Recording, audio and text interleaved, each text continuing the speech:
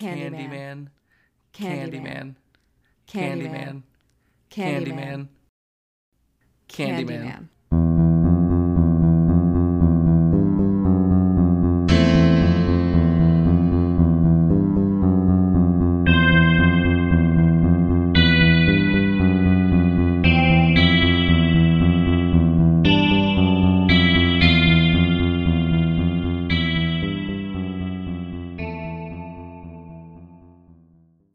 Hey, gays and ghouls. I'm Sean Reedy. And I'm Katie Toole. And this is Friday Night Frights, a podcast about systemic racism, poverty, and bees. So many bees. So many bees. Oh my lots God. and lots. And lots of bees. Lots of bees. You know, I generally don't associate, large number of bees with the city of Chicago. No. Not I really. don't really, I mean, maybe generally see a correlation. But I mean, I guess in 1890, it was a much more it was much less dense. That's true. Right? That's true. Big cities in 1890 don't look like big cities do now. There were sort of farms or apiaries or whatever in the middle of the city. Right. But I always what's funny, okay, I mean, we should say, if you listen to the cold open, then you probably know this, but we are in fact doing Candyman tonight. Oh yeah. Yeah, that's, yep, we should address that. Candyman's happening. Candyman's happening. Here. Well, he's definitely here because we said his name 5 times, so he's in the room right now with us. Yep. But he's not gonna kill us because we're cool. Yeah, exactly. He's well, we're friends. Yeah, we're on gonna a, hang out. It's gonna be great. We're on a first name basis. First name basis. They actually never say his name in the first movie. They don't. They give him a name in subsequent movies, but they never. I think his name is Daniel Robespierre or something. That's not right, but it starts with an R, but not in this movie. Never say his name. Don't say his name. As they wouldn't, right? The whole thing about an urban legend is that it's foggy. Right. Right. It's just a guy way back. The idea that he was a specific person with a specific history kind of flies in the face of the urban legend part of it. Right. No, absolutely. So before we say anything else, I feel like we need to talk about the number one most important thing I learned about this movie during my research. Please do. And that is the fact that the original choice for Candyman was Eddie Murphy. Did you read this? I missed this. Okay. So apparently I did not see this. Before Tony Todd was cast, the thought was that Candyman might be played by Eddie fucking Murphy. And this honestly might be my favorite lost casting of all time, because I sat there for a good 35 minutes today trying to imagine the tone, the visual, the scene in the parking garage where Candyman shows himself for the first time with Eddie Murphy, and I legitimately could not do it. I'm this movie would not, thank God for Tony Todd. Thank God for Tony Todd. Yeah. Because No. I feel like this is a somewhat cynical assessment of the situation. Right. However, I feel like the idea that one might cast Eddie Murphy as Candyman is some studio exec somewhere being able to name exactly one black man. Yeah, you know what? I'm gonna say that I'm on board with that. That sounds accurate. It's 1992, they need a black guy. It's oh, Eddie Murphy, clearly. No. No, sir. No. Thank God for Tony Todd. But again, I just want you to try to imagine the scene in the parking garage with Eddie Murphy's voice. I just can't, it just would not land the same way. No. It's Tony Todd has such a very baritone, he just has a very deep kind of brooding voice. Like he... Right. I mean, yes. It's Tony Todd. I mean, Tony Todd is an incredible actor. And... Yes. Yeah, he absolutely is. So much of Candyman is the voice.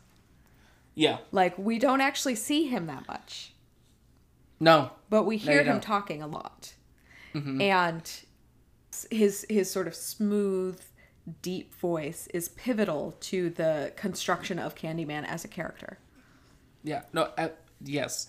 Absolutely. Yeah, there... I could see... There are a few other actors that I could potentially see doing it, but Tony Todd really killed the game when it came to Candyman. Mm-hmm. And no, not Eddie Murphy. Mm-hmm. No, he's not the one. So another fun fact so I feel like I'm kind of jumping the gun here, but it's fine. This film was directed by Bernard Rose. Mm-hmm. Right? This is another one of those movies, and I feel like they keep cropping up in this genre where like they're associated with somebody who did not necessarily like work on the film. Because for me, I feel like Candyman is so heavily associated with Clive Barker. Yes, yeah. Because it is based very loosely on a short story that Barker wrote called The Forbidden. Right. Which was set in Liverpool, where both, is Rose from Liverpool? No, I think he's English. But Barker's from Liverpool, and it's much more focused on class rather than race. And the entire backstory of Candyman with like the forbidden love story and everything like that, despite the fact that it's called the Forbidden, is not present. So just the concept of the Candyman, Barker came up with, and then he and Rose, and they were friends, right? He and Rose sort of extrapolated this sort of Americanized, racialized version of it. Right. From that story. Mm-hmm. So he definitely does have like a solid writing credit. Like he was in there. But originally Helen was going to be played by Bernard Rose's wife. And Virginia Madsen was going to play Bernie, the friend. Oh. Okay. Right? And then I think Bernard Rose's wife got pregnant, I think. So she couldn't do the movie. Oh, yeah. No, she couldn't. And and they had decided that Bernie should be African American. Which is great. However, no one ever acknowledges that character is African American, and we can talk about that later, but like the fact that like once I learned that role was originally written as a white woman, it made a lot more sense, because like she's walking around the projects and everyone's talking about like the white people as if there's not a black woman standing there. Did you notice this? Like it drives me crazy. Like yeah. It's like they just did not rewrite the part at all. Like they did not change a single word, which is hilarious. No. But Virginia Madsen was originally going to play Bernie. And then they were like, no, we think Bernie should be an African American woman. So she lost that role. But then Rose's wife got pregnant, so now they needed a Helen. So they cast Virginia Madsen. However, had Virginia Madsen not been available to play Helen, they were thinking Sandy Bullock. Which makes a little more sense than Eddie Murphy as Candyman, but not much. Like, yeah. Again, 35 minutes trying to picture this film with Sandra Bullock and Eddie Murphy as the lead roles. Okay, see, like where Eddie Murphy does like would make more sense now, I think Sandra Bullock would make more sense back then. Right. I mean, I agree, because there were quite a few like thrillers that Sandra Bullock starred in in like the early 90s. But also, but I don't think that I think who was in it was the right choice, because like, you know, Madsen did a phenomenal job as well. So I think that's one of my favorite aspects about doing this research about these movies, to be honest with you, is to like finding out who they wanted instead of who they got. Yeah. Yeah, who they originally wanted in the film. That's so... Huh. Once they decided that Bernie should be an African-American woman, they cast Casey Lemons. Mm-hmm. Our good friend, right? Playing virtually the same role as she did in Silence of the Lambs. Yep. Where she was like the very smart friend of a very smart white woman who kept doing incredibly stupid things. Mm-hmm. And just getting herself into all kinds of danger. And she was just kind of over here like, maybe we shouldn't do that. At least Casey Lemons was a little bit more prominent in this movie. She was. I mean, yeah, her part in Silence is pretty small. Yeah, she definitely has more of a bit part. So although she survives Silence of the Lambs, so. That's true. I mean, you know, which one is better? Right. But yes, we will talk about that. We will talk about all those, you know, really very stupid things that this white woman does. But first, it is Shock Tale Hour. Tonight's Shock Tale is called The Bees Scream. It's like the tiniest scream. Unless there are thousands of them, then it's probably pretty loud. Yep. The Bee Scream is a whiskey-based drink, but it does require some cooking. So, bear with me. You're going to take a cup of honey, because of course. Mm-hmm. You're going to take a cup of water, because this is what we're making. We're making essentially a flavored simple syrup, right? Mm-hmm. Cut up some fresh strawberries. Don't really have an exact measurement on that, just as many as you'd like. I kind of had a good handful, right, that I stuck in the pot with the honey and the water. Mm-hmm. Just make sure that your honey and water are in equal amounts. That's the most important part. Like, whether you want to make a cup of simple syrup or a half a cup of simple syrup, your sugar, or honey in this case, and your water have to be in equal amounts. Mm-hmm. And then a few basil leaves as well. Go ahead and throw those in there too. Bring that to a simmer and let it simmer for about 20 minutes. Pull it off the heat, strain it, and let it cool down. Then you're going to add an ounce and a half of that simple syrup, that flavored simple syrup, into a cocktail shaker with a tablespoon of lemon juice and an ounce of bourbon. Shake it up. I personally put it into a glass that had been dipped in honey, right? So you sort of rim the glass with honey, and then I dipped it into a mixture of salt and lime zest. And it was delicious. It sounds so good, and I really cannot wait to make one and drink it. Mm-hmm. Like, oh my god. Right, we are once again. I can bring you the syrup on Sunday. Yes, please. Because I have all the stuff to make it still, obviously. Right. I have a whole thing of strawberries. So, yeah, so we can make them on Sunday. Sweet. And it's red, and we love a red drink here at Friday Night Frights. We love a good bloody drink. A good bloody drink, yeah. Mm-hmm. Originally, and here's the thing. What's great about this recipe also is that it's actually really versatile, right? Like, if you don't like bourbon, what's wrong with you? No, I'm kidding. If you don't like bourbon, that's fine. Maybe you like gin better, or even just vodka, right? That syrup would be amazing with either one of those. Yeah. No, that would definitely be really amazing with either one. Maybe you're allergic to strawberries. Go ahead and swap them out for blueberries. It'll still be great. Yeah. Like, this is like a nice flavored simple syrup with a liquor is like, can't go wrong. Especially in the summer. Because You don't want to do berries?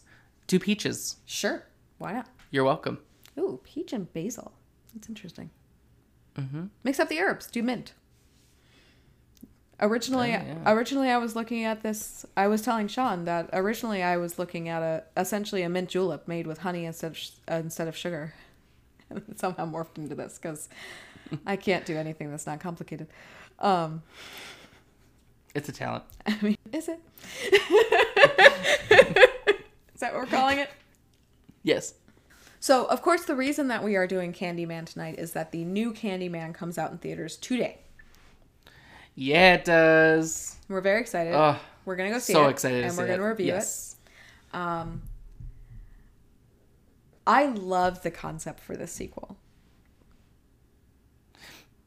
I need to look more into the plot because I've not looked up the plot to it specifically. All that I really know is that it is like a direct sequel. But of what I've seen from the trailer, it's probably what you've seen. I mean, the trailer looks amazing, but I do know what I know, and I don't know a ton about the plot either, except for it is set in a building of condos that was built over the former grounds of Cabrini Green. Yes, right? I did see that. So the thing about Candyman is it's still very relevant, right? Yeah, even the absolutely. Original is still very relevant. But to update it with like the idea of gentrification, right, is like, but so like you can get rid of the buildings because the buildings aren't there anymore. Like it's true. Cabrini Green is no more. Like it's gone.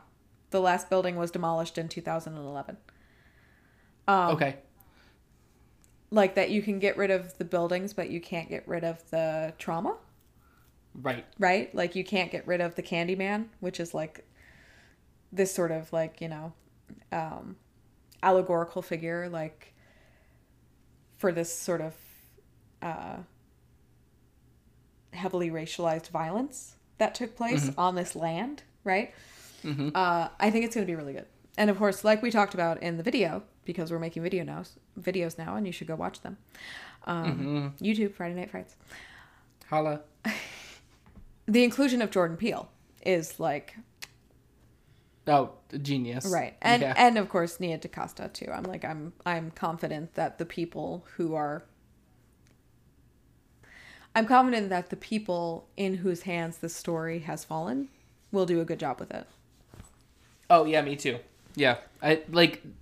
This movie's going to be really good. I'm sure. Like, the trailers look incredible.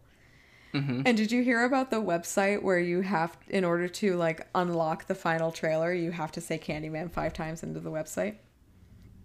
What? Yes. No. Yes. I want to do it. I know. You go to the website, you say, like, you click on a button, so it, like, pulls up the, like, voice control module thing, and then you say Candyman 5 times, and then it shows you the last trailer of the movie. Which is genius. I love that. It's genius. Yeah. Also, in addition, what we should address about the original Candyman is that this story about systemic racism and, white terrorism and injustice to Black people and cycles of poverty is 100% about a white woman. Yep. And that's an issue. Yep. I'm sitting here watching this movie and so I should say this is my first time actually watching the original Candyman. I have seen plenty of bits and pieces of this movie because late 90s, early 2000s, they were playing Candyman on UPN in October. Which is also the same time that I watched one of the Nightmare on Elm Street movies on TV. But it wasn't the third one, but the third one is the one you wanted to see. The third one's the one I wanted to see. I'm pretty sure it was the second one and the fourth one. Right. And I'm like, stop it. The fourth one... No, I'm almost... I think it was the fourth one. The fourth one is like the worst one. Yep. Like, I couldn't even tell you. Like... I am so into the Nightmare series that I'm talking about getting a Freddy Krueger fucking tattoo. Follow us on Instagram. And I could not tell you what happens in the fourth movie. Nope. Like, I've got 1, I've got 2, I've got 3, I've got 5, and 6. And then which one's the one with the bus? Is that the fourth one? Maybe, because I don't remember a bus. So maybe it's the fourth one. I distinctly remember like a short bus. Yeah, or maybe it was like a big van. I don't know. It was one of the two. I'm pretty sure it was a bus though. And something involving like the desert. I don't know. I might even be thinking about a different movie. It might be. It was just like Here that. We are. It was just like the.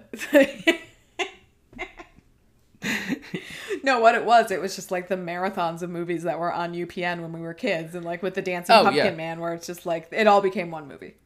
They all tied in together.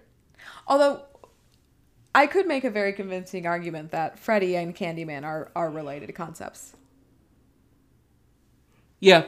Right. Mm-hmm. Because Candyman's whole shtick throughout the entire film is that he ceases to exist if people don't believe in him. Right. And that's also throughout the Nightmare series a theme that comes up again and again. That people have to know about Freddy. They have to be afraid of Freddy. They have to be dreaming about Freddy. Otherwise, he ceases to exist. Yep.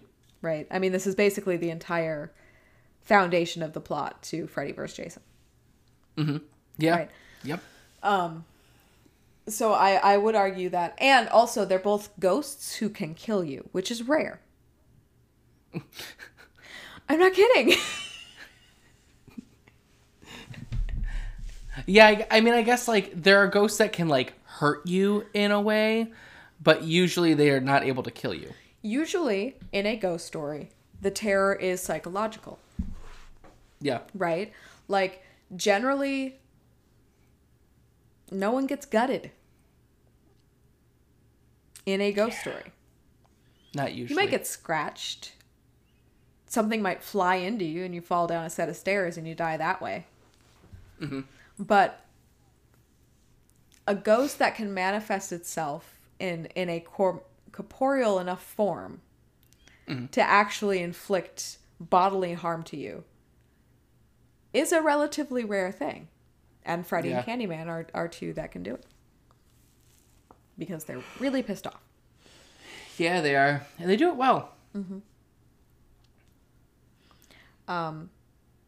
But yes, this movie, because it was made in 1992, even though it is almost entirely about race, centers almost entirely on a white woman.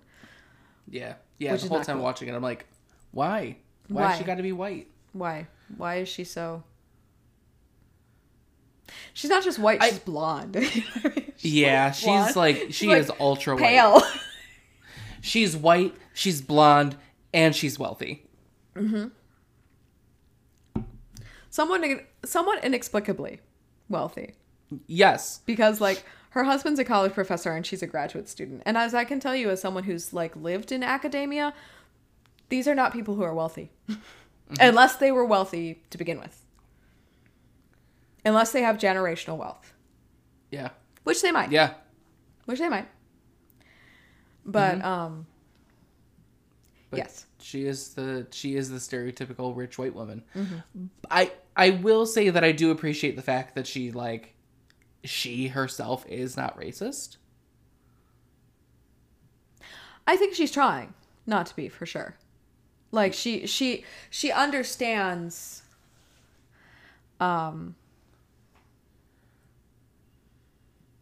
you know, she does for the short amount of time that she is interacting with the people in the project before the shit hits the fan. Mm-hmm. She generally is treating them, you know, with some respect. Although, on the other hand, she's also treating them kind of like subjects. Yeah, that is true. Which, if you know, if you know any sort of this history of the study of like anthropology, right? Like the idea of this white person going into a black space and studying it is actually like is actually pretty fraught, right? Yeah. But yes, her name is Helen Lyle. She is played by Virginia Madsen, not Sandra Bullock. And she is... she is a grad student at Illinois at Chicago. University of Illinois at Chicago. Mm-hmm. And she's married to a professor there. And she and her best friend, Bernadette, who is played by a friend of the podcast, Casey Lemons. Mm-hmm. She has no idea who we are. I don't know. I just love her. Like, there's just something about her. It's just like, she's always... Anyway. She's a friend. She is a friend. She's a friend. That's who she is in the movie. She's the friend. In both movies. And what's funny is that I did sit there for about 10 minutes saying, God, that looks like Casey Lemons. Before I finally looked it up and I was like, oh, that's because it is. Like, this is in fact Casey Lemons. It is in fact the same woman who is in Silence of the Lambs. And that's why it looks like her. And that's why it sounds like her. And that's why she has the same mannerisms and everything. Because it is in fact the same woman playing a very similar character. Mm-hmm. Mm-hmm. But they are doing their doctoral thesis. They're kind of collaborating, I guess. Yeah, that's kind of what it sounds like, is that they're both doing the same thesis. Right. And so, I mean, it's a little weird, but they're collaborating on this project about urban legends. And it starts out that this is a very broad, like just broadly about urban legends in general. Right. But it very quickly begins to narrow down into the legend of Candyman. Mm-hmm. Which is local. Right? Yeah. Which makes it more interesting. Although the first girl who tells Helen about the Candyman talks about him being in Indiana. Yeah. She says the town. And it's Indiana, not Illinois. But I mean... that's interesting. But I mean, I guess he could travel. Ostensibly, he could come through anywhere there's a mirror and you say his name. Right. Right. They're just getting the main brunt of it in Chicago because that's where he is from, and that's where everyone knows him the most, right? Well, and his remains are scattered on Cabrini Green. Right. But actually, in subsequent movies, like in the second one is set in New Orleans, I think. Oh, really? Mm-hmm. Yeah, it just it completely changes settings. They're like, we're going here now. Yeah. But her husband, Trevor, is played by Xander Berkeley and looks like every other white man in every movie. Like, I sat there and I looked through his IMDb because this motherfucker looked so familiar. And then I realized he just looked like 5 other white men that were like... Oh, yeah. I think the one he reminded me of the most was the guy who was in the original Wicker Man. God, it's been so long since I've seen the original one. But I knew it couldn't be him because that guy's like 20, 30 years older than this guy must have been. Right? Because Wicker Man came out in 1973 and this was 92. Like, he wouldn't be the same age. So I was like, no, it can't be that. But like, I couldn't find anything where I would have seen him except for Candyman. Right. So I was like, I think it's just, he just has one of those faces where he just looks like a, generic dude. But, so he's a professor of this kind of like urban studies, anthropology, mixtape that is their specialty. Let me see. Does it actually say? So Wikipedia claims that she's actually a semiotics graduate student, which seems dubious to me, but sure.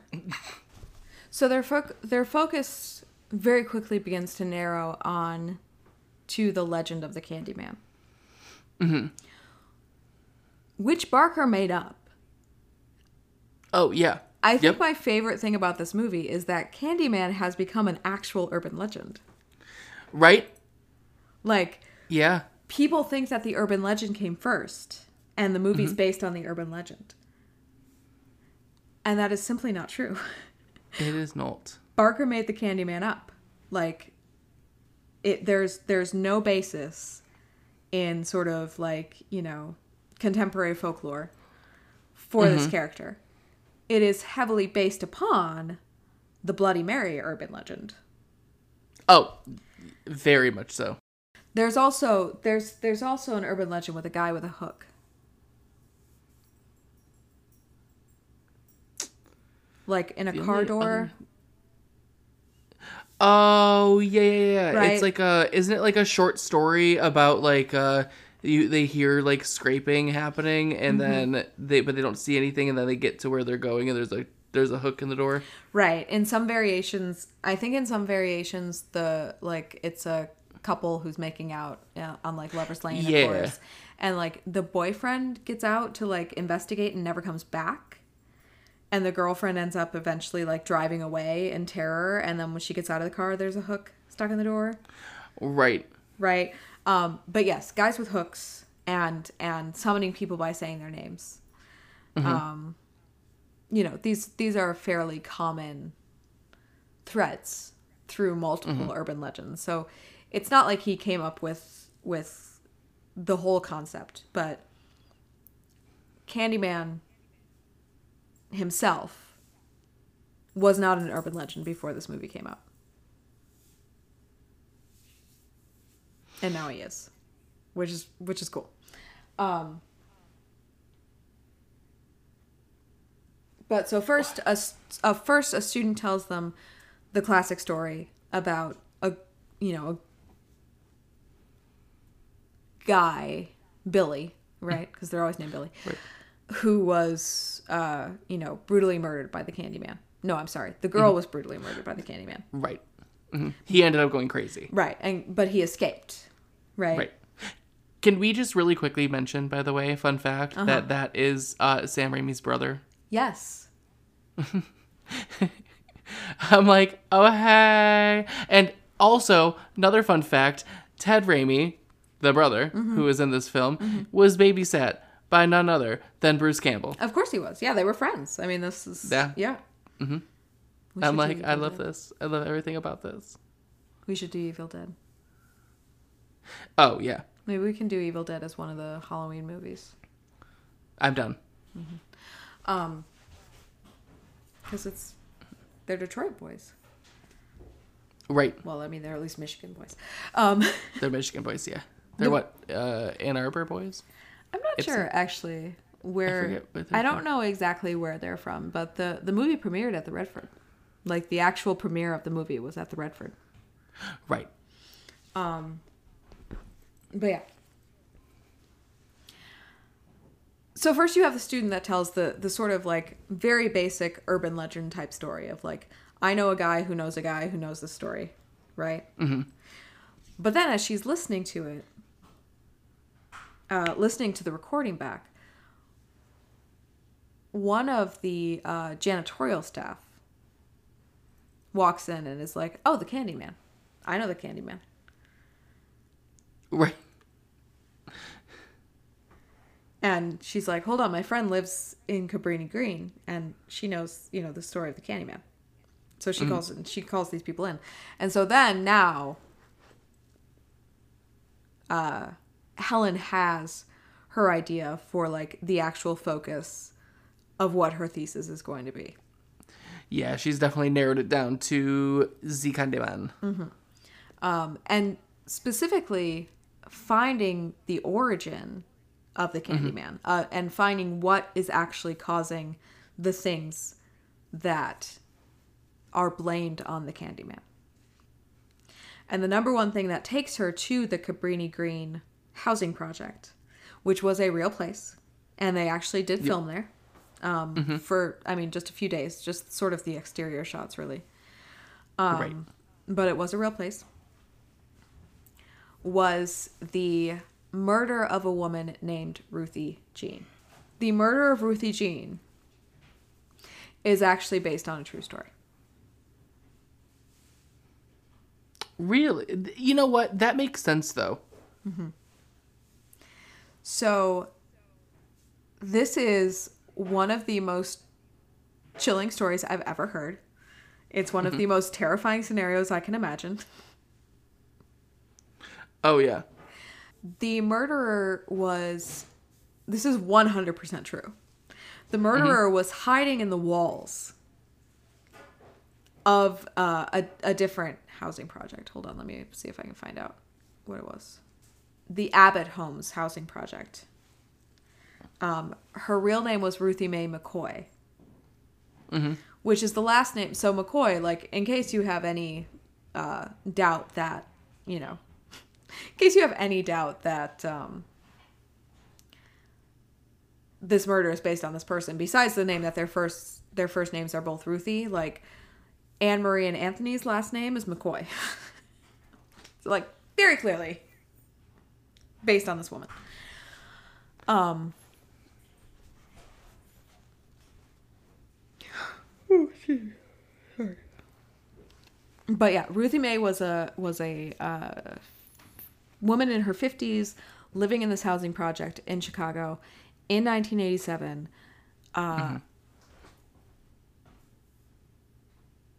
A man, or actually I think it was 2 or 3 men, were hiding in the walls of this housing project and came through a hole behind the medicine cabinet in her bathroom. No. No. Nope. No, not okay. Not at all. I mean, obviously murder's not okay in general, but like that is terrifying. The idea that all your doors and all your windows could be locked. And someone comes through the fucking wall. Nope. Like, not okay with it. Worse than any urban legend could ever be, and it's true. Yeah. But Helen latches on to this murder and says, like, well, this clearly was a real murder committed by a real person. Right. And she realizes that, coincidentally, the building in which she lives, which is a high-end condo building, is actually identical to Cabrini Green. But this was fixed up as condos because it was in a better location. Yeah. And this is interesting because there is a lot. I mean, obviously there's the most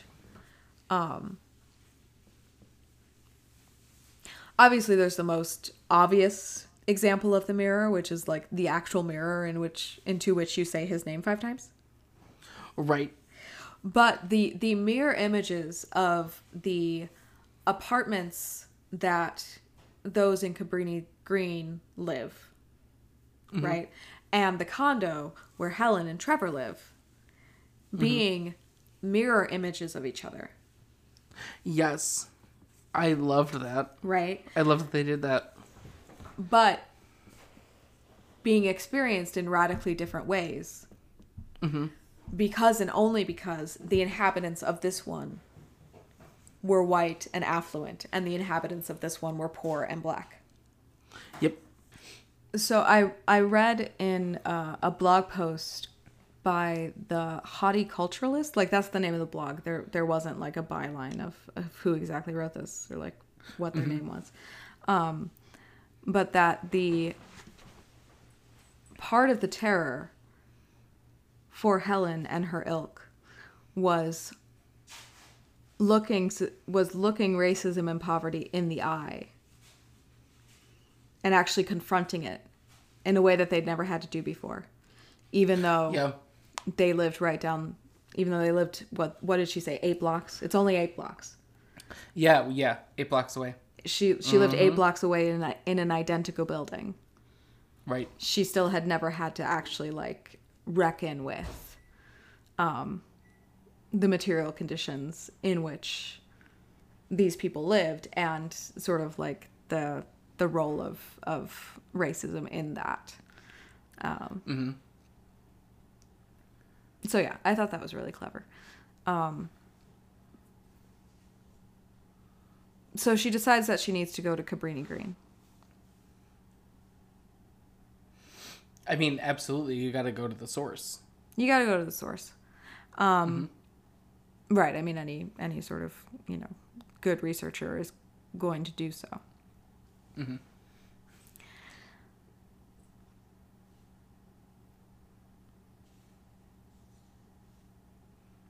Which Anne-Marie is very against.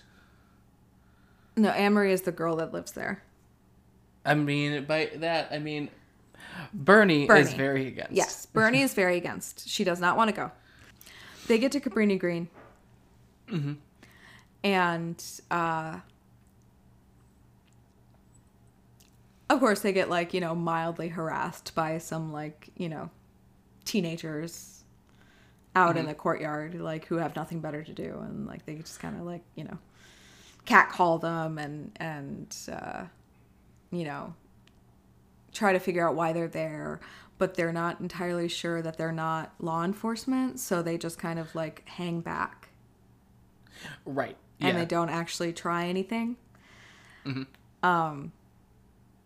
And so Helen and Bernie go up to Ruthie Jean's apartment. And they're able to do so because there is absolutely nothing that is stopping them. Like, there's no security on this building. There's no, like, there's no crime scene. Obviously, the apartment hasn't been, like, re-rented.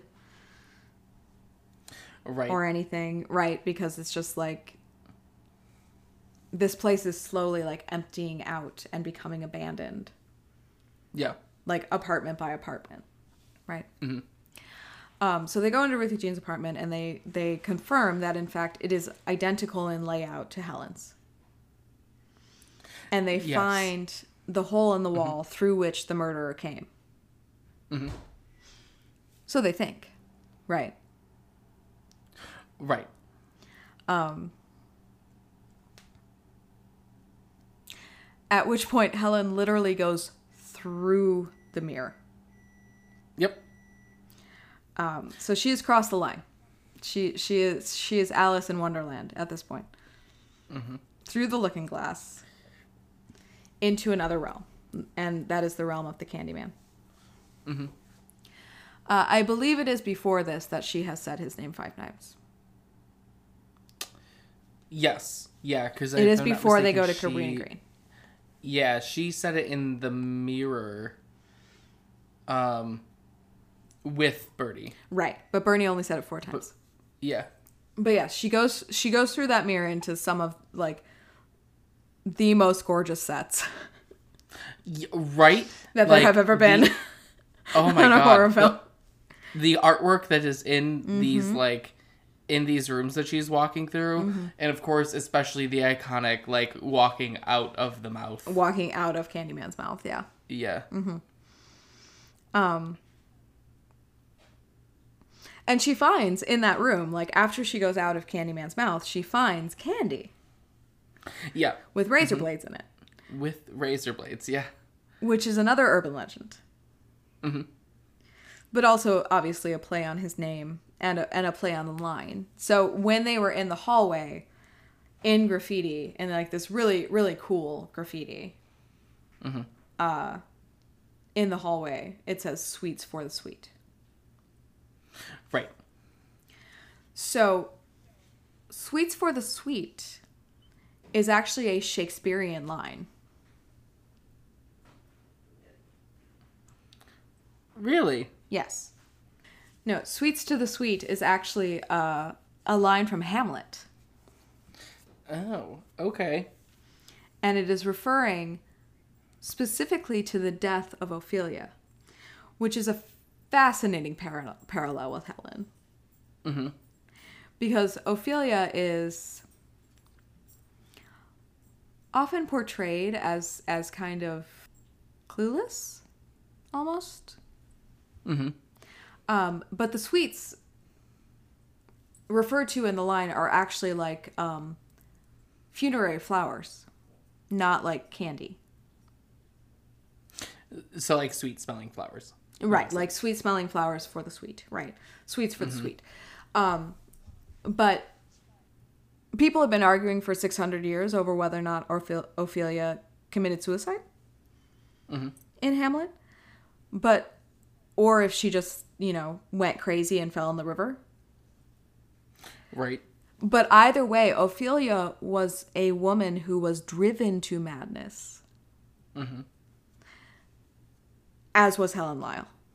Yes. Right? So I like the sort of like very subtle, I like the very subtle like parallel there. Mm-hmm. Because Ophelia is also sort of often portrayed as in like this sort of dreamlike state, right? Which also happens with this character because you're not actually quite sure if Candyman is real. Mm-hmm. Or if he's simply her hallucination. So she goes back into the sort of, vacant apartment. Mm-hmm.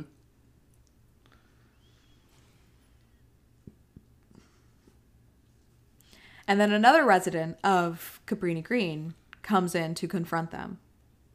Yes. And that is Anne-Marie. Yep. And she's saying, when white people show up here, they bring trouble. And what are you doing here? The police and the press and everyone has already been here. And Ruthie Jean was my friend. And, this is disrespectful for her, or disrespectful to her, rather. And then her baby starts crying. Mm-hmm. So they end up in Anne-Marie's apartment where she introduces them to her infant son, Anthony. Mm-hmm. Who turns out to be very important. Incredibly so. I mean, kind of a crucial plot point.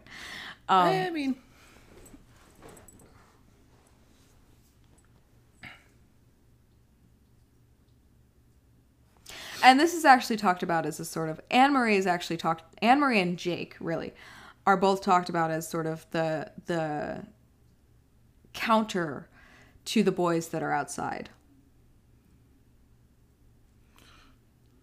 Because the boys that are outside are very sort of like stereotypical, right? Mm-hmm. That those boys are exactly who they expected to encounter when they went to the projects. Right. They did not expect to encounter a young mother who works hard and just wants her baby to have a better life. Right. Even though that would be the majority of the type of person that would be living in that situation. Mm-hmm. Right. And that is something that the filmmakers explicitly tried to do, was portray the people who lived in the projects as just people who were struggling to get by rather than criminals. With varying success. But Anne-Marie is definitely one of them. So, and so she shares some information about what she knows about the case, and she tells them that she's scared. Mm-hmm. Because whoever hurt Ruthie Jean could come back for her. Which is something we call foreshadowing. So... Is that what that is? Mm-hmm. Is that what we're witnessing? Mm-hmm. You are right.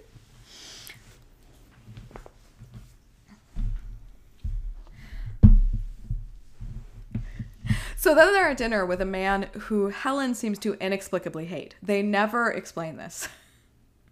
Yeah, no, they're just like, yep, we hate him. He's the worst. He's just immediately as soon as he's on screen.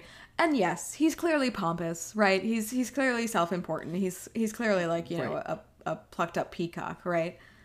Mm-hmm. Which is fine, but like there seems to be, I'm wondering if there's like some kind of, deleted scene or something where there's like a more direct confrontation between those two, because she really just seems to hate him. Yeah, for not just really on much principle. Reason. Yeah. Mm-hmm.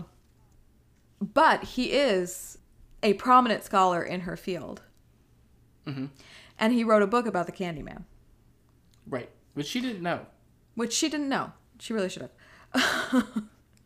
Yeah. Like, speaking as someone who has done academic research, why didn't you know that someone you knew wrote a book about it? But of course he wrote about the Candyman just as the legend, right? Right. And Bernie and Helen's project is to find the source. Mm-hmm. But what Mr. British Man, I think his name's Purcell, what Purcell does is he provides them with the actual backstory, the quote-unquote true story of Candyman. Mm-hmm. Right. And that is that he was the son of a slave mm-hmm. who had obviously been freed after the Civil War and moved to Chicago and invented something. Mm-hmm. I think something for like the mass production of shoes or something. Some kind of like industrial revolution type invention.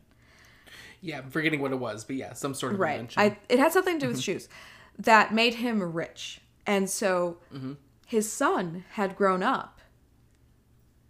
His son, who became the Candyman, had grown up in privilege.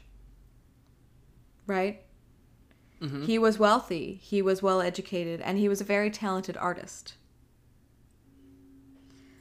And he was commissioned by, this Chicago's elites to paint their portraits, right? Mm-hmm. And around 1890, probably slightly before, he was commissioned to paint the portrait for the daughter, the quote-unquote virginal daughter, of a local landowner. Right.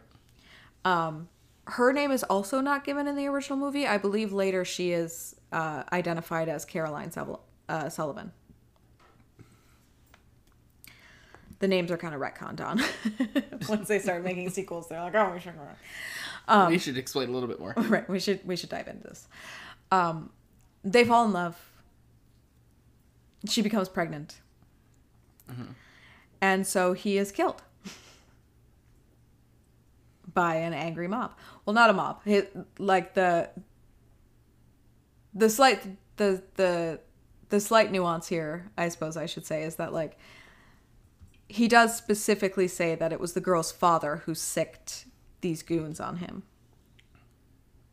Yes. It wasn't just like a general population, like a whole mob rose up. It was like people who were hired to hurt him. Mm-hmm. And then so they abducted him. Mm-hmm. They sawed off his right hand. Mm-hmm. And jammed in a hook. Which seems like an incredibly bad idea. I mean, you're just asking for a vengeful ghost at that point. Yeah, I mean... You gave him a weapon. What's wrong with you? A hook of all things. A hook of all things. Come on. Why is he... You're going to kill him. Why does he need a hook? Come on. And then they dragged him to a nearby apiary. Mm-hmm. Which, if you don't know what an apiary is, it's like where bees are kept, right? Like an aviary is for birds, an apiary is for bees.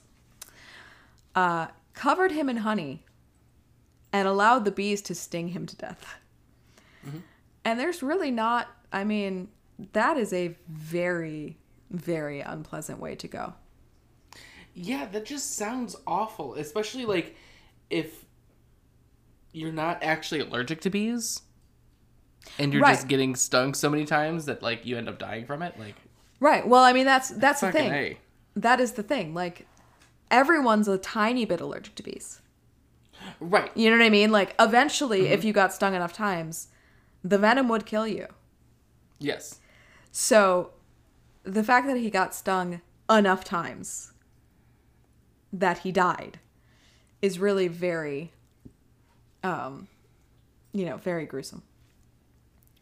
Two things about that. Tony Todd came up with that backstory. Did he really? Yes. When sort of the movie was in sort of the early stages of production, the Candyman didn't really have a backstory, like an origin story.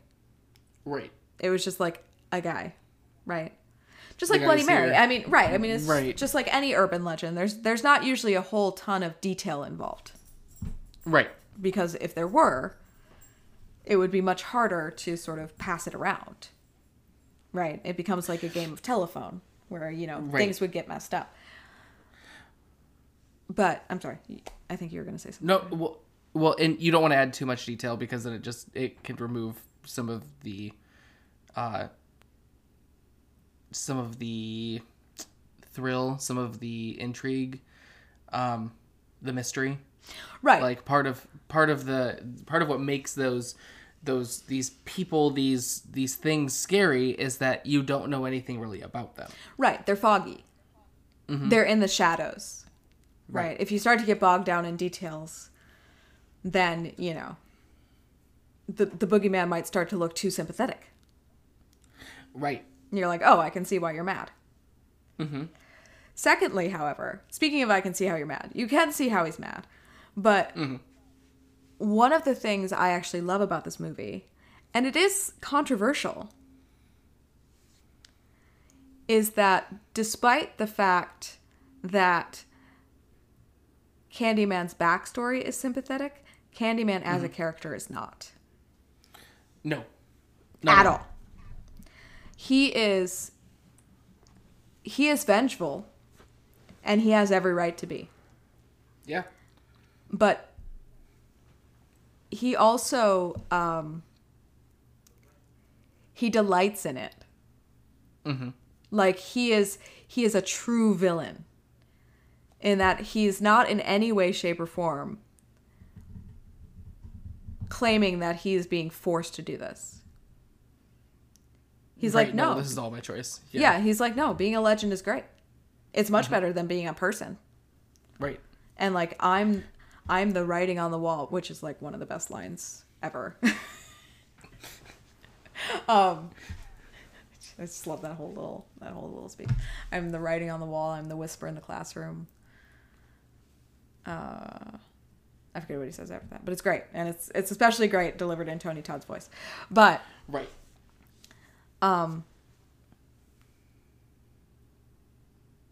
Like, generally, ghosts with tragic backstories, like, the whole thing is that if you expose the injustice that led to their death, then they can, like, move on to the next realm, and they'll stop tormenting people. That they were just trying to get help, right? Not the case here. Like, he is a true boogeyman. And I read somewhere, and I think that this was, you know, just on Wikipedia, so, you know, take it with a grain of salt, but that, like, the studio actually made Bernard Rose go and have a meeting with the NAACP to, like, clear, like, because they were, like, afraid that this would be controversial of having this black villain. Mm-hmm. And the NAACP was like, why can't he be black? Right. Like, why can't we have a black Freddy Krueger? Why can't we have a black Frankenstein? Like, why can't there just be a black guy, like, a black ghost who's, like, just mean? Yeah, why does he always gotta be white? Why is he all gotta be white?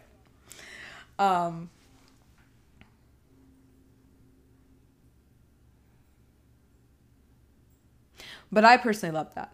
Like, I love that, you know, and people say that it cast doubt on whether or not the man who became Candyman was a good man. But the point is, it doesn't matter. It doesn't matter what he was like when he was alive. Because what he is as a legend was created by the legend, which is what he keeps saying. That he only exists because people know about him.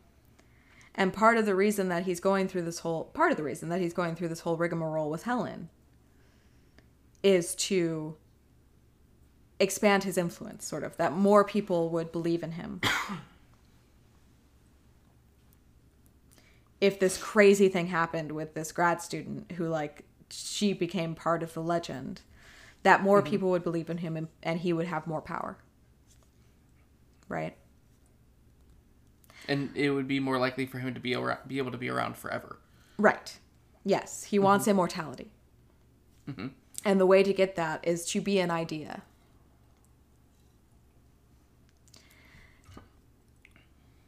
Now, that version of that man, the Candyman, was created by the legend. It might have absolutely no resemblance whatsoever to the man who was killed by the bees.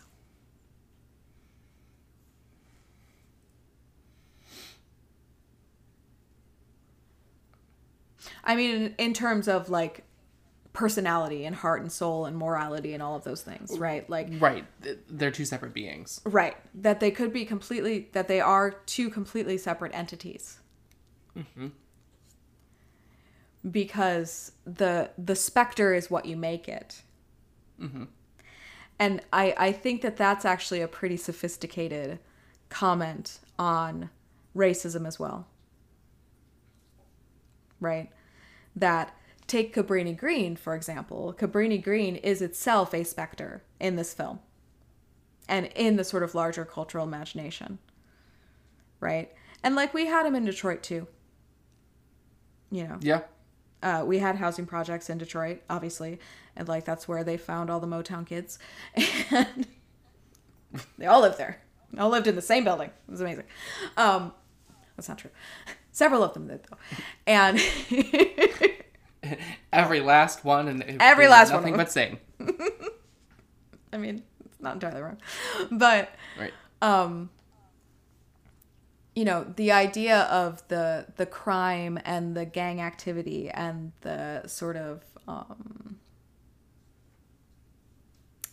dereliction of the buildings and everything like that, like, those are conditions that are created by systemic racism, right? Mm-hmm. Like, I could talk for an hour about redlining, you know, and about the, you know, the freeways being put through Black neighborhoods and you know, stuff like that in the mid-century, and the projects themselves being left to rot after they became. So when Cabrini Green opened, it was mandated that the residents would be 75% white and 25% Black. Mm-hmm. And as those numbers started to shift, the neglect of the property itself became more and more and more. Right. Yep. So those are conditions that are created by systemic racism. And then they, in turn, fuel these racist stereotypes in this kind of like, you know, fucked up bootstrap paradox thing of like, you know, there is no cause and effect. They just like tumble over each other.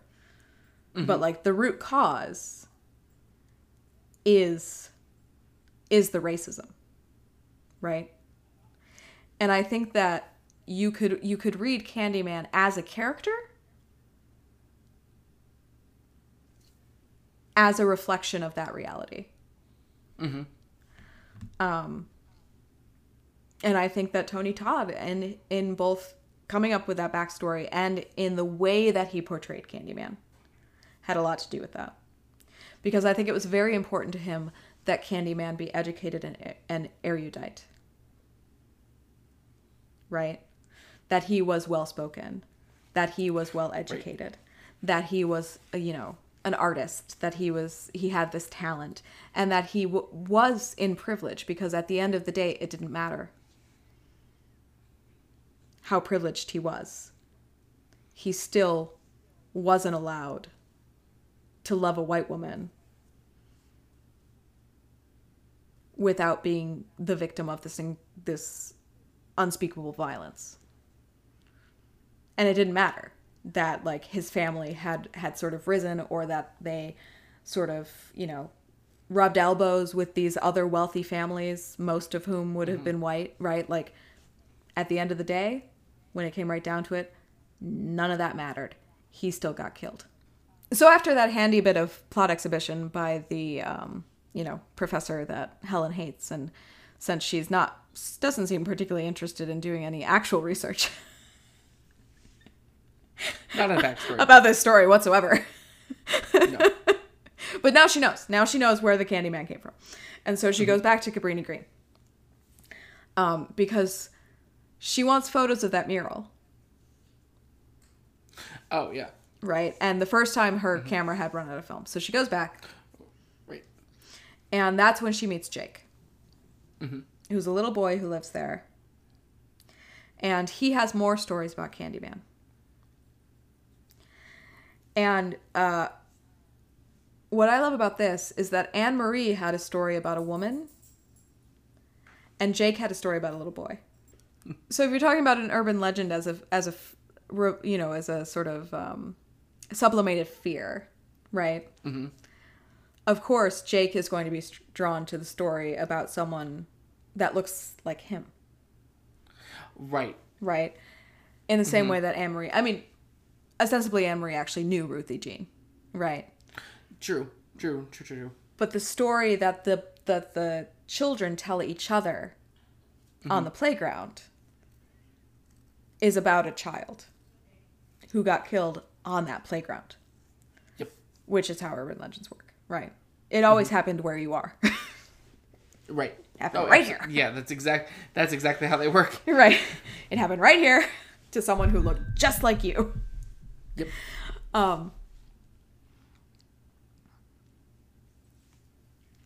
But yes, so this was a story about a young boy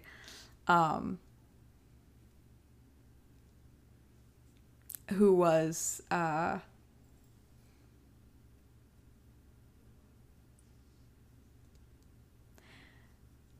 emasculated and murdered in the bathroom.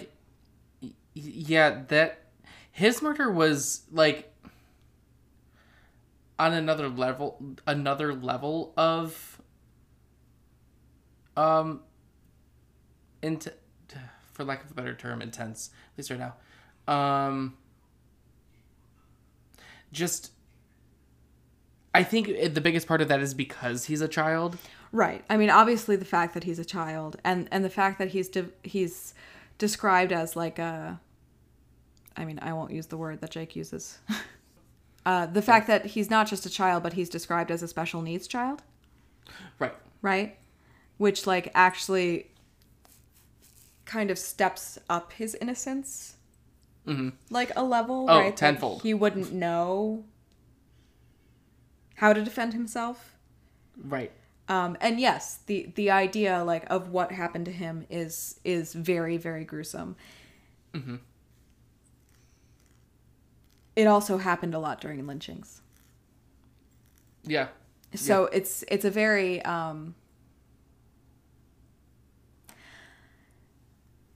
it's a very loaded kind of image, right? Obviously, it would be anyway, but especially when you're talking about, stuff like that, it is. They chose that cause of death for a reason. Mm-hmm. I guess. So of course, what's our friend Helen do but march directly into that bathroom? Yeah, straight in. Like, so, that's fine. I will say this. Her traipsing around alone, looking very much like a rich white woman, in one of the worst neighborhoods in Chicago at the time, was not smart. No.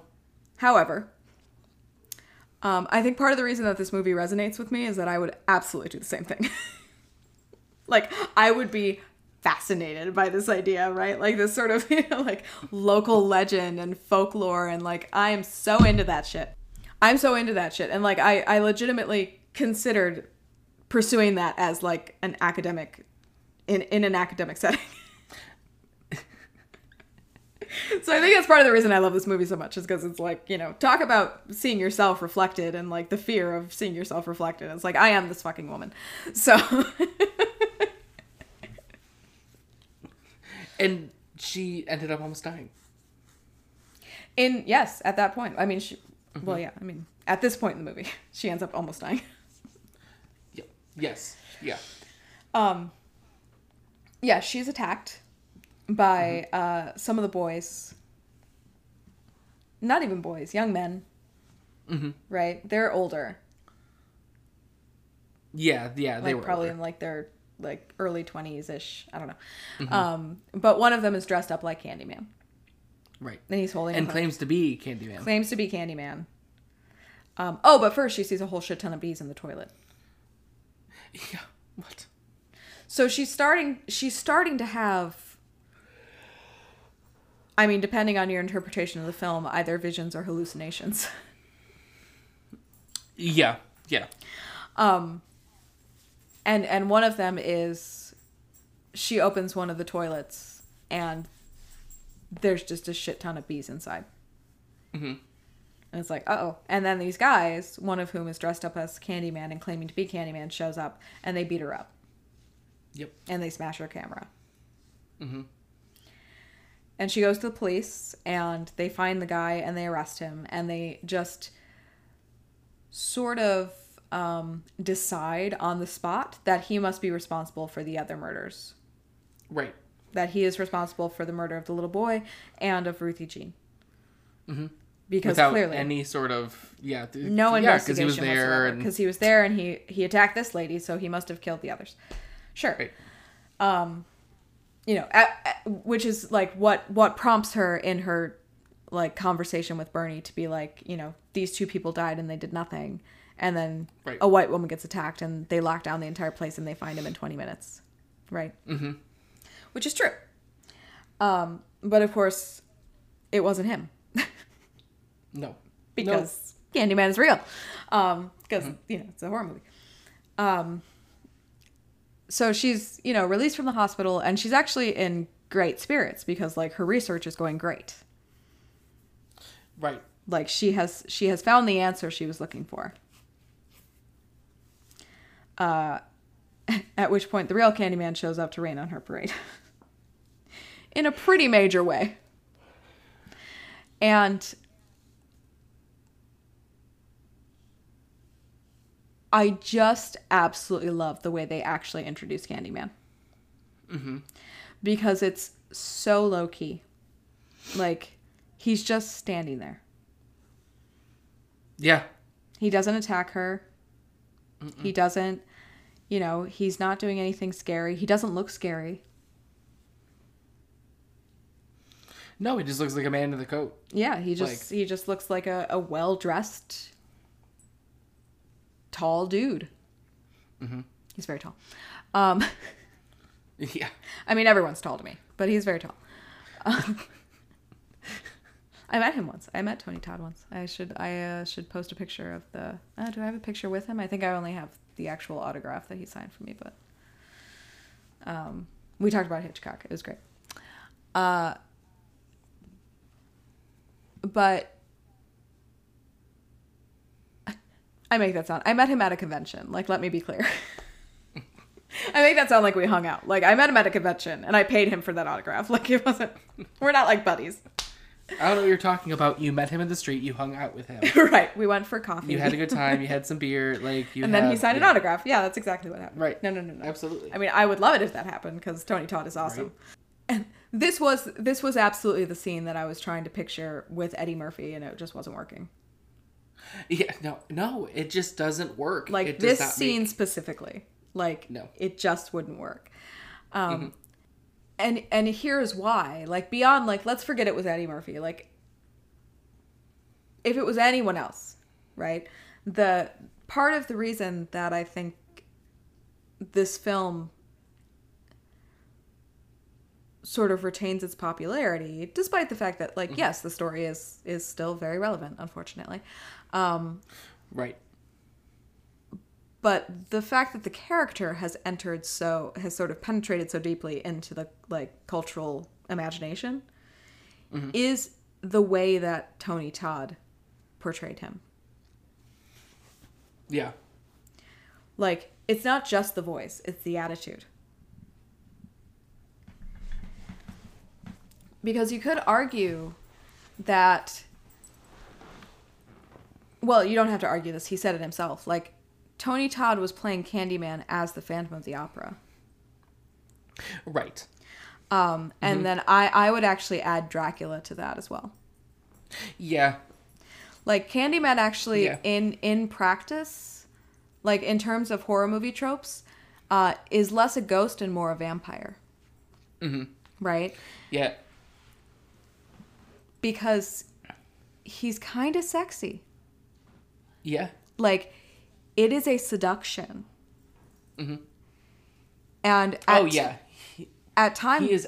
Oh, sorry, go ahead. Sorry. No, go ahead. No, I was just going to say he's absolutely seducing her. Yes. He's absolutely seducing Helen. In many ways, Candyman acts more like a vampire than a ghost, right? Yeah. In how corporeal he is. Mm-hmm. Right? I mean, you can touch him and he can touch you and he can gut you. Mm-hmm. In his sort of, attitude and the sort of seduction factor. Mm-hmm. And in the fact that, at least in her case, he's asking for permission. Yeah. Right? Because he doesn't just want to kill her. He wants to make her like him. Right. Exactly. So that they can live together in immortality. Mm-hmm. Which is generally a vampire trope. Not a ghost trope. Right? No. Ghosts don't usually want to be ghosts. No, not usually. Sometimes they don't even know they're ghosts. Right. Looking at you, Bruce Willis. You too, Nicole Kidman. Yep. That movie. Did we talk about... I feel like on one of the episodes I talked about how The Others, like, traumatized me into thinking that every ghost movie, the, like, live people were the ghosts. She's the ghost. This is all backwards. They're the ghosts. They're all the ghosts. They're all ghosts. Everyone's ghosts. Aren't we all ghosts? Eventually. But yes. So Candyman, this is the first actual, like, confrontation between Candyman and Helen. And Helen goes into a kind of trance, which apparently was not acting, because according to everyone who worked on this movie, they actually brought in a hypnotist to hypnotize Virginia Madsen. Really? For her scenes with the Candyman. So that she would seem, hypnotized. Like she was in a trance, right? Because she actually was. Part of me is like, would you be able to act if you were hypnotized? Or was she just acting hypnotized? I mean, maybe it was more of like it got her into the mindset. The zen. Yeah, I'm sure that's what it was. Mm-hmm. But it's just hilarious to me. I don't know why. It's just like, you did what now? I mean... but it is at this point. So she's in this kind of trance, and it is at this point that things begin to escalate very quickly. Yep. Like, up until now, this has been a very cerebral film. Like, there's really been no violence whatsoever. You don't really see them even beating up Helen. No. He raises, because he's holding a hook, right? Because he's pretending to be Candyman. Mm-hmm. He raises the hook and he goes to hit her with it, and then the screen goes black because your point of view is Helen's point of view, right? Mm-hmm. So you don't see anything that she doesn't see. Right. Which is kind of brilliant from a narrative standpoint, because mm-hmm. it means you don't see anything. Yeah. And that just makes everything scarier, right? But yeah, so she blacks out. She wakes up on the floor of the bathroom of Anne Marie's apartment, covered in blood. Covered. I'm like, damn. A lot of blood. Where is all this blood coming from? Right? And then you find out. But, like, also, did that much blood come from a dog? Yeah. It was a lot of blood. A lot of blood. And it was all over the apartment. Right. How did that happen? But you don't know, because she was blacked out, right. And she is your sole point of view. So right. You don't see what she doesn't see. Mm-hmm. I feel like it's important to point out that she was nowhere near Cabrini Green when she blacked out. No, she was not. She was in the parking structure of the university. Yep. When she blacked out, and then she woke up in this woman's apartment in Cabrini Green. Mm-hmm. Anne Marie is, very understandably, losing her shit. Yep. Because she has come home late at night to find her dog beheaded. Mm-hmm. So, like, yes, this is one that's on doesthedog.com. And her infant son missing. Yep. But blood absolutely covering everything. Mm-hmm. And then she finds, well, I mean, really, like, Helen comes out of the bathroom because she's like, what the fuck's going on? Right. And Anne-Marie attacks her because, like... Mm-hmm. Reasonably. Absolutely reasonably. Like, this confluence of circumstances, and then there's, like, the one live adult that's in the apartment is this woman who was there because she was interested in the murders that had happened in this apartment building. Yep. Like, you don't really need a degree in mathematics to add those things up, right? No. Which is what Candyman was counting on. So Anne-Marie and Helen fight. Helen ends up cutting Anne-Marie's arm to try to get her off her, at which point the cops show up. And they arrest Helen, who of course maintains her innocence. They try to get her to tell them where the baby is. She has no clue where the baby is. No idea. None whatsoever. But she is released on bail, and her husband takes her home.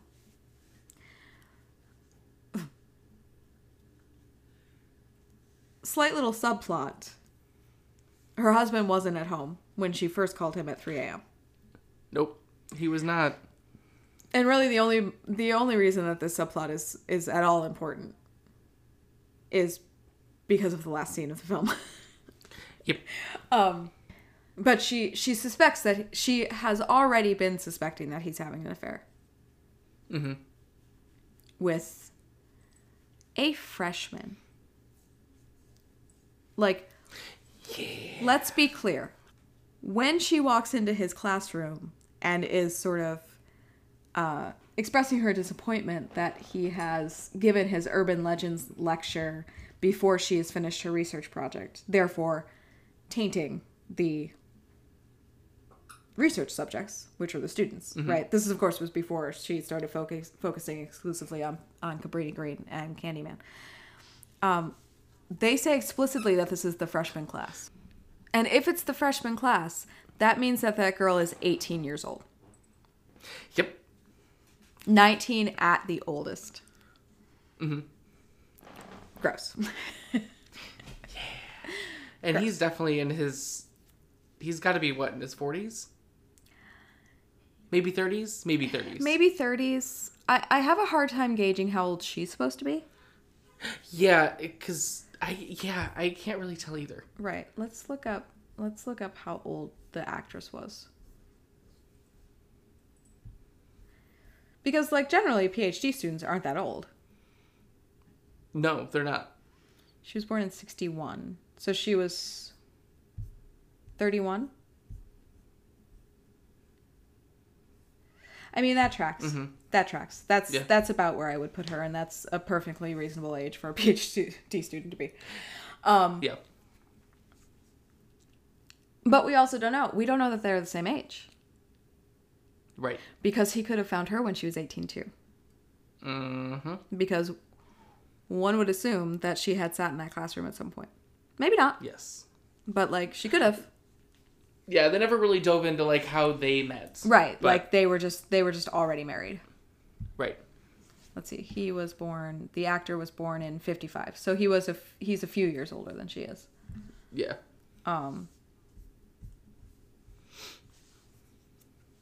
Yeah, 6-year age difference. Mm-hmm. Which, like, you know. Me. Which is nothing unless one of them is 18. Yep. Then it's weird. However, the girl, the extremely too young for him girl, was absolutely perfect casting. Yeah. Yes. It's crazy how much those two look alike. Yeah. I think that her name is Carolyn Lowry. And she didn't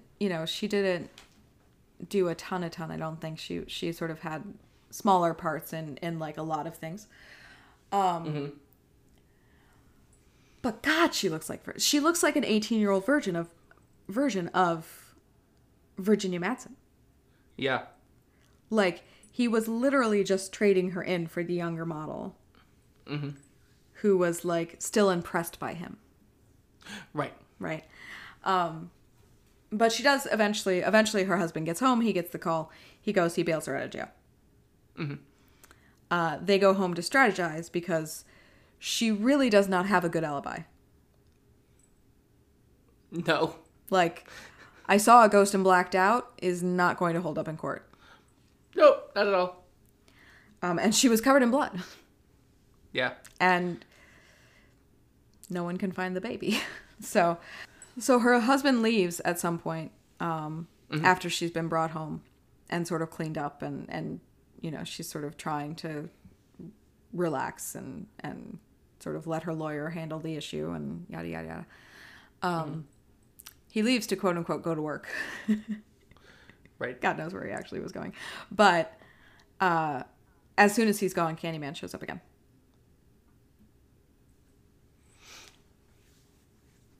And so, unfortunately, does Bernie.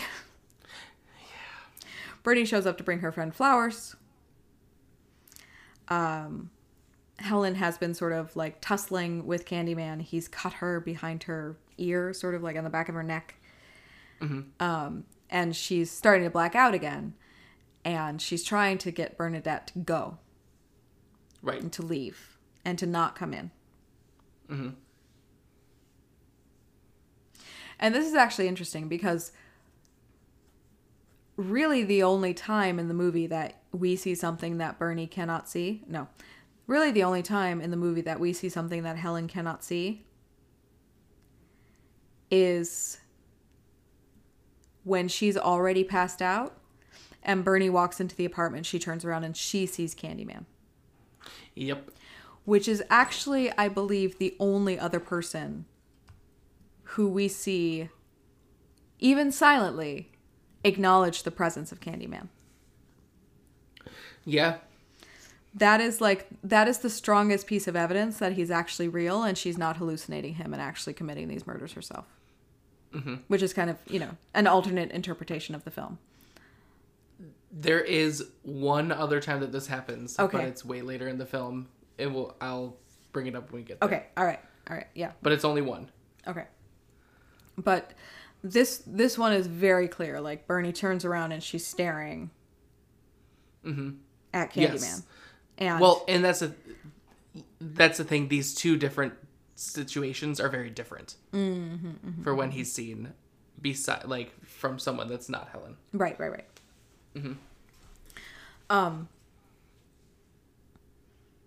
So she blacks out. Bernie is brutally murdered. Yep. Trevor comes home. And, like, again, and we say this a lot. This is a case of, like, this guy's an asshole and a creep, probably doesn't deserve what he gets. But, like, I mean, deserves it a little bit more than anyone else who gets in the film does, but probably doesn't deserve what he gets. No. Like, a little extreme. But so now she's like actually arrested and institutionalized because now they think she's committed a second murder. Right. They take her to a psych ward. They strap her down. Candyman shows up and sort of torments her. But he's not killing her. He's killing everyone around her. Yes. Because he wants her. And he needs her to agree for some reason.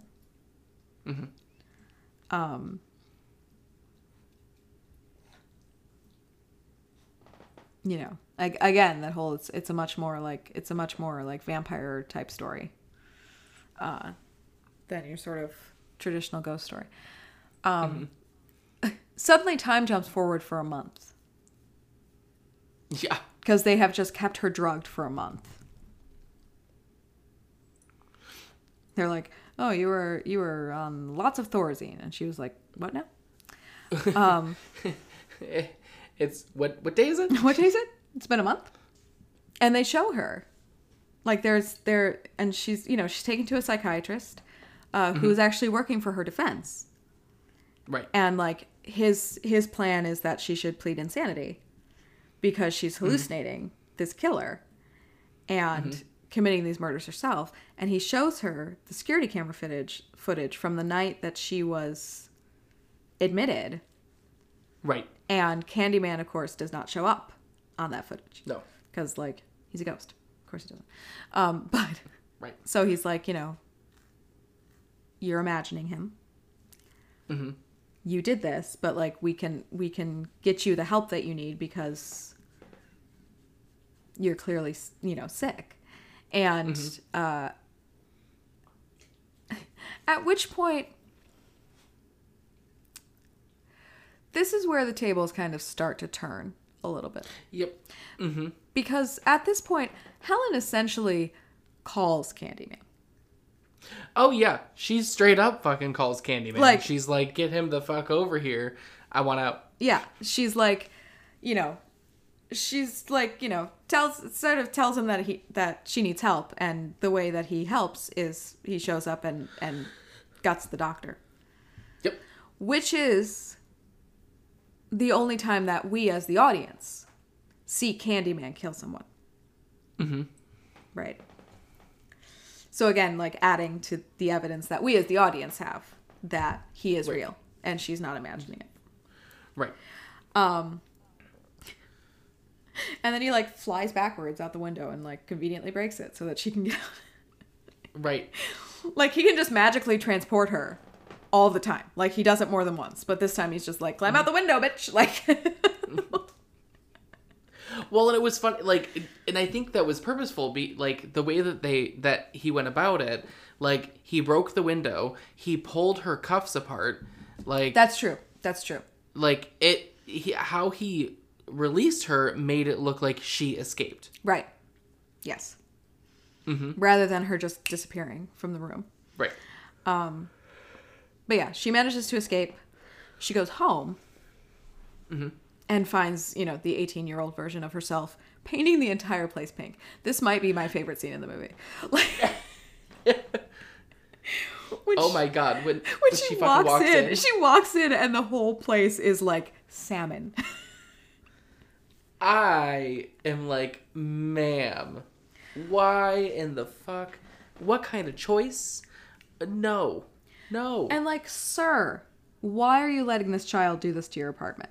Yes. Like, I'm sorry. She is...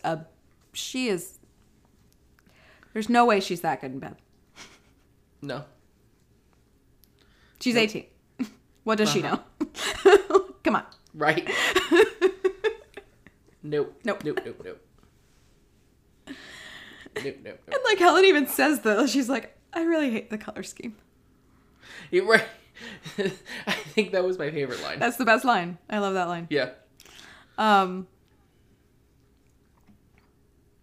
So she realizes that she's been replaced. Mm-hmm. Quite literally. And her marriage was the only thing she was hanging on to. Mm-hmm. She'd lost her career. She'd lost her research, obviously. She'd lost her best friend. Mm-hmm. And now she'd lost her marriage. So now she is starting to contemplate accepting Candyman's offer. Mm-hmm. His offer being that he will return the boy unharmed, the baby, mm-hmm. if she gives herself to him. So he's basically like holding the baby as ransom. Yeah, like, he's like tradesies. Right.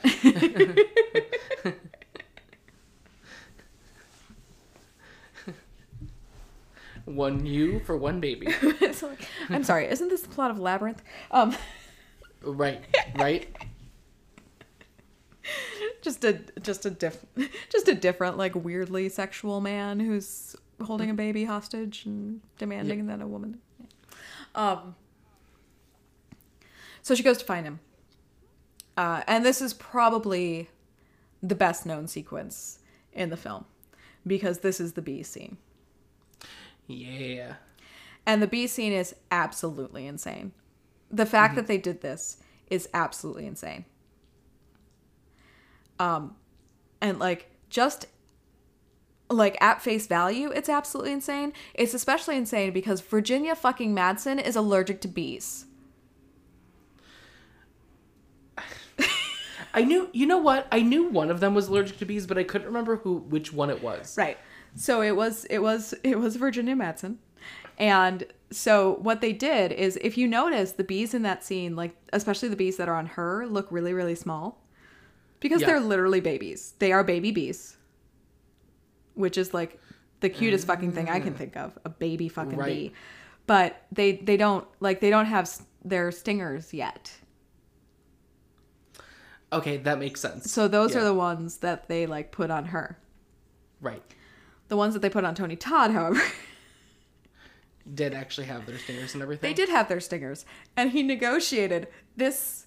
Okay, so this is tied for my favorite fact about this movie with the fact that Eddie Murphy was almost Candyman. Right. Tony Todd negotiated that he would get $1,000 bonus every time he got stung by a bee.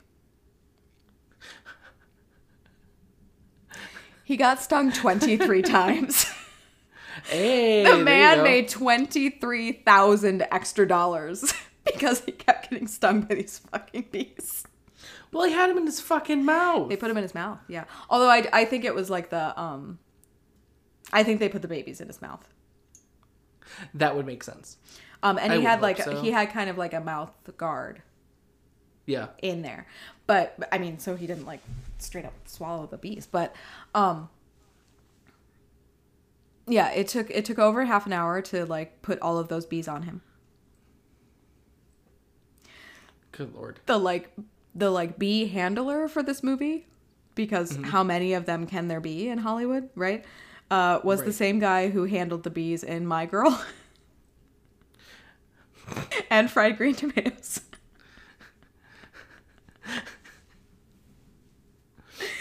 I mean, they're all movies. Yeah. They're all movies and like have plot points that heavily involve bees.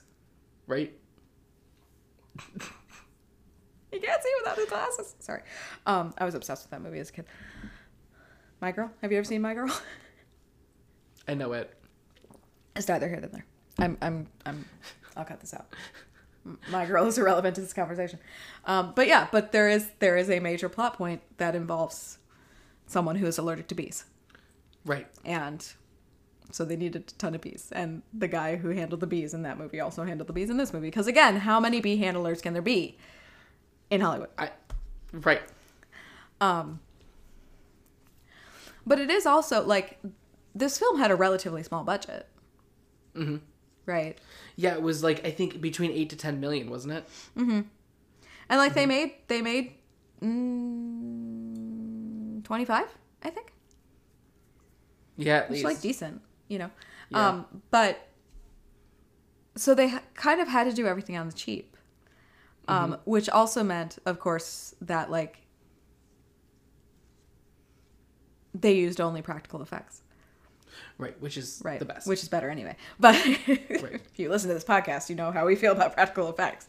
But but it's true. And like the one like they you know well, and you know, I also think that it made it better because like yes, there is a ton of gore in this movie. Yeah. There's a ton of gore. But you see the gore after the fact. Yes. You see the body, you don't see the murder. With the exception of the psychiatrist, right? And right. You know, and Madsen, but we'll get to that. Right. But you know, so those I think are actually like really effective sequences. And probably were like sort of precipitated by the fact that they couldn't, you know. I mean, as we've learned talking about the Friday the 13th movies, filming the actual murder is the hardest part. Yes. It's easy to make a bloody dummy, and just lay it on the floor. Right, but actually making the murder come to life. Yeah, is... You know? I know. I'm picking up what you're laying down. But yeah, so the bees are real. Every single bee in that movie is real. Not all of them have stingers. Mainly the ones on Virginia Madsen, because this woman agreed to do a film in which an entire scene she would be covered in bees, despite the fact that she's allergic to bees. I mean, that's badass. Or dumb. Yeah. Or both. Can't decide. I'm gonna go with both. It's both. I'm gonna go with both. It's both. Yeah. Yeah. But she's a good actor. She's a really good actress. She's great at... Oh, yeah. I mean, she did a phenomenal job.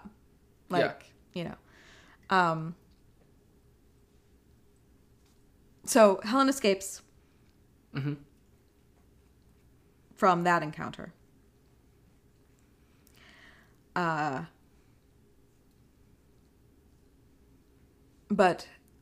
as she's trying to escape, she hears the baby crying. Right. The baby who doesn't seem to have gotten any bigger in the previous month, but that's neither here nor there. Baby kind of looks the same, despite the fact that at this point it's been 6 weeks since he went missing. It's fine. Babies grow faster than that, but neither here nor there. It's about a ghost. Don't try to logic it out. Don't care about physics. She hears the baby crying. Earlier in the film, Jake had taken her by this giant pile of junk in the sort of abandoned lot next to the projects that they were going to light up as a big bonfire for a party. Right. He just says for the party. He doesn't say what the party's for. But for a party. And the reason that Candyman is tied specifically to Cabrini Green is after he was murdered in such a gruesome fashion, he was cremated on a giant pyre, right? Mm-hmm. And his ashes were spread on Cabrini Green. Now, I looked this up because I was like, there's no way Cabrini Green opened before the Great Depression. And I was right. It was the 40s, 1942, I think. Right? Mm-hmm. So in 1890, what was there? Why would they take his ashes to this place? Right? Right. So I looked it up. And it turns out from about 1850 or so, the land that Cabrini Green used to be on and the surrounding areas were shanty towns. Oh, okay. First, mainly of Irish immigrants, and then Sicilian immigrants, and then a mixture of sort of Sicilian and African American in these shanty towns. Mm-hmm. So even in 1890, it would have been a poor part of town. Right. So they took this man who had grown up in luxury, right? On the Golden Mile, right? And they burnt him up and they took him to the poor part of town as a final sort of slap in the face of right. You don't belong here. You belong over here. Right. Right. And also a slap on the face of the people living there of we're going to come and dump our murder ashes on your front stoop. Here, have our murder ashes. They're free. Fuck you, buddy. So this giant bonfire, right, is significant to him. Mm-hmm. And he has hidden the baby inside it. Yep. And you are led to believe for a hot second there that they actually are going to go through with burning a baby alive. Yeah, yep. And you're like, what are you doing? Like, let's not, please. Let's not do that. Like, that is a step, 10 steps too far. Like, Jesus Christ. But they don't. They don't. Helen climbs into the,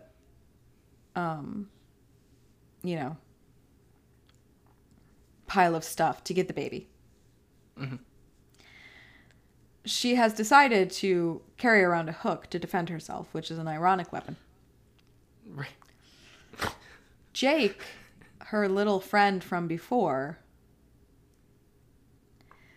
sees the hook. Yep. But nothing else. He doesn't see her. He just sees the hook. And so he's like, oh, Candyman's in there. He wakes up the whole place, and they decide to set the thing on fire. Mm-hmm. Helen and the baby are both inside. Candyman tries to trap her in there with the baby, which was not their deal. No. He's just out here like, hey, two birds. Right. He's like, oh, fuck you. Well, in fairness, the deal was that if she surrendered to him, he would give her the baby. Right. And she had technically at this point not done that. Right. In fact, she never actually does, technically. So she does manage to get away from him. And she does manage to crawl out of the pyre with the baby. However, the baby is unharmed because she's like shielding him with her body. She, however, gets severely burned and ends up dying. Like she has sacrificed herself to save this baby, but not in the way that Candyman wanted her to. Right. Which makes the last scene not entirely make sense, but that's okay. Well, I guess in a way, she kind of did. I mean, she did burn up. She just didn't burn in the way that he did necessarily. So this is the other part, by the way, because Candyman's also like trapped. You're right. Candyman's you are trapped. Absolutely right. Yep. In there, and in the bonfire, and at the very end of the bonfire scene, Jake ends up seeing the burned body of Candyman. You are correct. He does actually see like a human form. Yeah. Yep, you're right.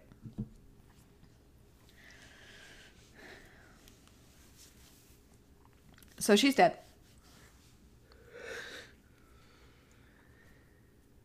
Can I also really quickly just say, with her being dead, she's dead. I love the fact that with the detail they did. I love the fact that like, because she was crawling through the fire, her entire body caught on fire, her hair burned away. When they show her body in the casket, you can see the burn marks along her scalp where her hair was. And then there's a wig. Right, that they put a wig on. But yeah, it's I like, mean, that's... Yeah. yeah. I'm like, y'all with the details. Yeah. Oh my God. Because, I mean, unless you're fucking Kubrick, you're not usually shooting in order. So, like, it's possible that scene was shot... I mean, I don't know this. Like, there's not like a, shot schedule anywhere that I saw. Right. But it's possible they did that scene like 6 weeks before they did the fire scene, right? Like, but yeah, no, it is good. But they're having a funeral for her. They are committing her to the ground. It is Trevor and his new girlfriend. Yeah. And the professor. Purcell, the Candyman expert. And that's it. That's all of them. And the priest, right? That's all that's there. Until the entire population of Cabrini Green shows up. Yep. Led by Anne-Marie holding her baby, who is now fine and safe. And I believe the main character in the new movie as an adult. Oh, really? Yeah. I think... Oh, like the baby is the main character as an adult? Yeah. Like the baby... That baby grew up and is now the guy that's the main character in the new movie. Interesting. Okay. Because in the trailer, they call that guy Anthony. And the baby's name is Anthony. Oh, I did not even catch that. And I just don't think that they would just randomly name that guy Anthony when, like, the baby is referred to by his name so much. And Jake the little boy is there as well. And he has the hook. Yep. And he throws it into her grave. Mm-hmm.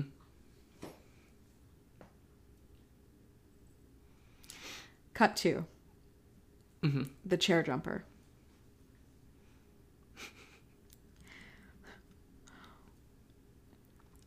Which honestly feels a little tacked on. Like, it doesn't really make sense for the way that her story actually ended. Right. Like, or maybe that's it. Like, maybe that's the point. It's like, in a perfect world, her sacrifice would have saved her from the fate of the Candyman. Mm-hmm. But, like, it's been made very clear that this is not a perfect world. Right. And so, like, he got her anyway. Mm-hmm. Or even that she replaced him. Which is, also very possible. I mean, in the context of the first movie. I mean, obviously, in subsequent films, Tony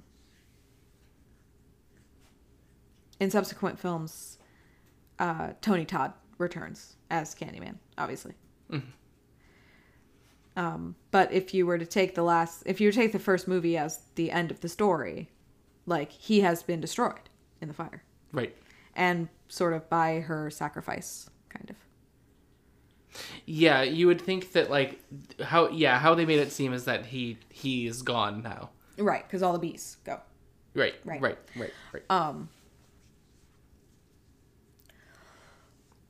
But yes, Trevor is at home. Trevor is at home with his new girl in his pink and purple. The bathroom's purple. Do you notice that? Mm-hmm. Apartment now. And he's feeling guilty. As kind of, well, he should, right? Yeah, well, you fucked up, bud. You fucked up. And now you're living with a child. And he's kind of just like, hemming and hawing and sighing and, like, splashing cold water in his face. And then he looks in the mirror and he says Helen's name. Mm-hmm. Several times. And she appears in the room behind him with the hook and the burned away hair, the scarification on her head. And she says, "What's the matter, Trevor? Are you scared of something?" Which is a line she had said to him earlier in the film. Mm-hmm. And then she guts him. Yep. And his new girl walks in with a kitchen knife. Right. And finds him dead. So I feel like the implication there is that she's going to do to this girl what Candyman did to her. Yep. She's going to frame her. Mm-hmm. Right? But that's it. That's how the film ends. Mm-hmm. It's a great movie. This is a really great movie. Mm-hmm. It's beautiful. It really is. Like, the cinematography in this movie is stunning. The cinematography, the production design, mm-hmm. The styling and the costume on Candyman, the effects, like when he opens, during the bee scene, when he opens the coat and he's got the bees throughout this, like, partially desiccated ribcage that he has, like, right. I think that's the picture that I bought that Tony Todd signed. Oh, really? Was like him with the coat open so you could see all the stuff. So good. So good. But yeah. So that is it for Candyman. Join us. Well, that's it for Candyman 1992. Yes, 92 version. Join us next week where we will be reviewing Candyman 2021. Yes. Which is very exciting. Very exciting. Yeah, I'm definitely excited to see to compare between the two and see how they connect. How they move forward with the story. Mm-hmm. Yeah. Also, next week, not this Sunday, but the following Sunday, the 5th of September, look out for another Sunday Morning Scream video. Oh, yeah. On our YouTube. Until then, rate, review, and subscribe on Apple Podcasts. You can follow us on Spotify. We have an Instagram. That's Effin' Frights Podcast. We have a Twitter at Effin' Frights Pod. You can just search us Friday Night Frights on Facebook or YouTube, and you can find us there. And then, of course, there is our Patreon, Fright Club. Sean, what is the first rule of Fright Club? The first rule of Fright Club is sometimes urban legends give good advice. Right. Like if, an urban legend tells you not to say someone's name 5 times into a mirror, maybe you shouldn't, says the girl who has absolutely said Candyman 5 times into a mirror and Bloody Mary and the whole damn thing. Like, I've done all the stuff and I'm still here. But you are. But still don't do it because, you never know. You never know. You never know who's going to pop out of that mirror at you. Well, it could be an actual full human who's just coming through a hole in the fucking wall. Yeah, no, that's just fucking terrifying. Still far scarier than anything a horror movie can ever come up with. So, gays and ghouls, tune in next Friday night. You'll be in for a fright. But until then, sleep tight.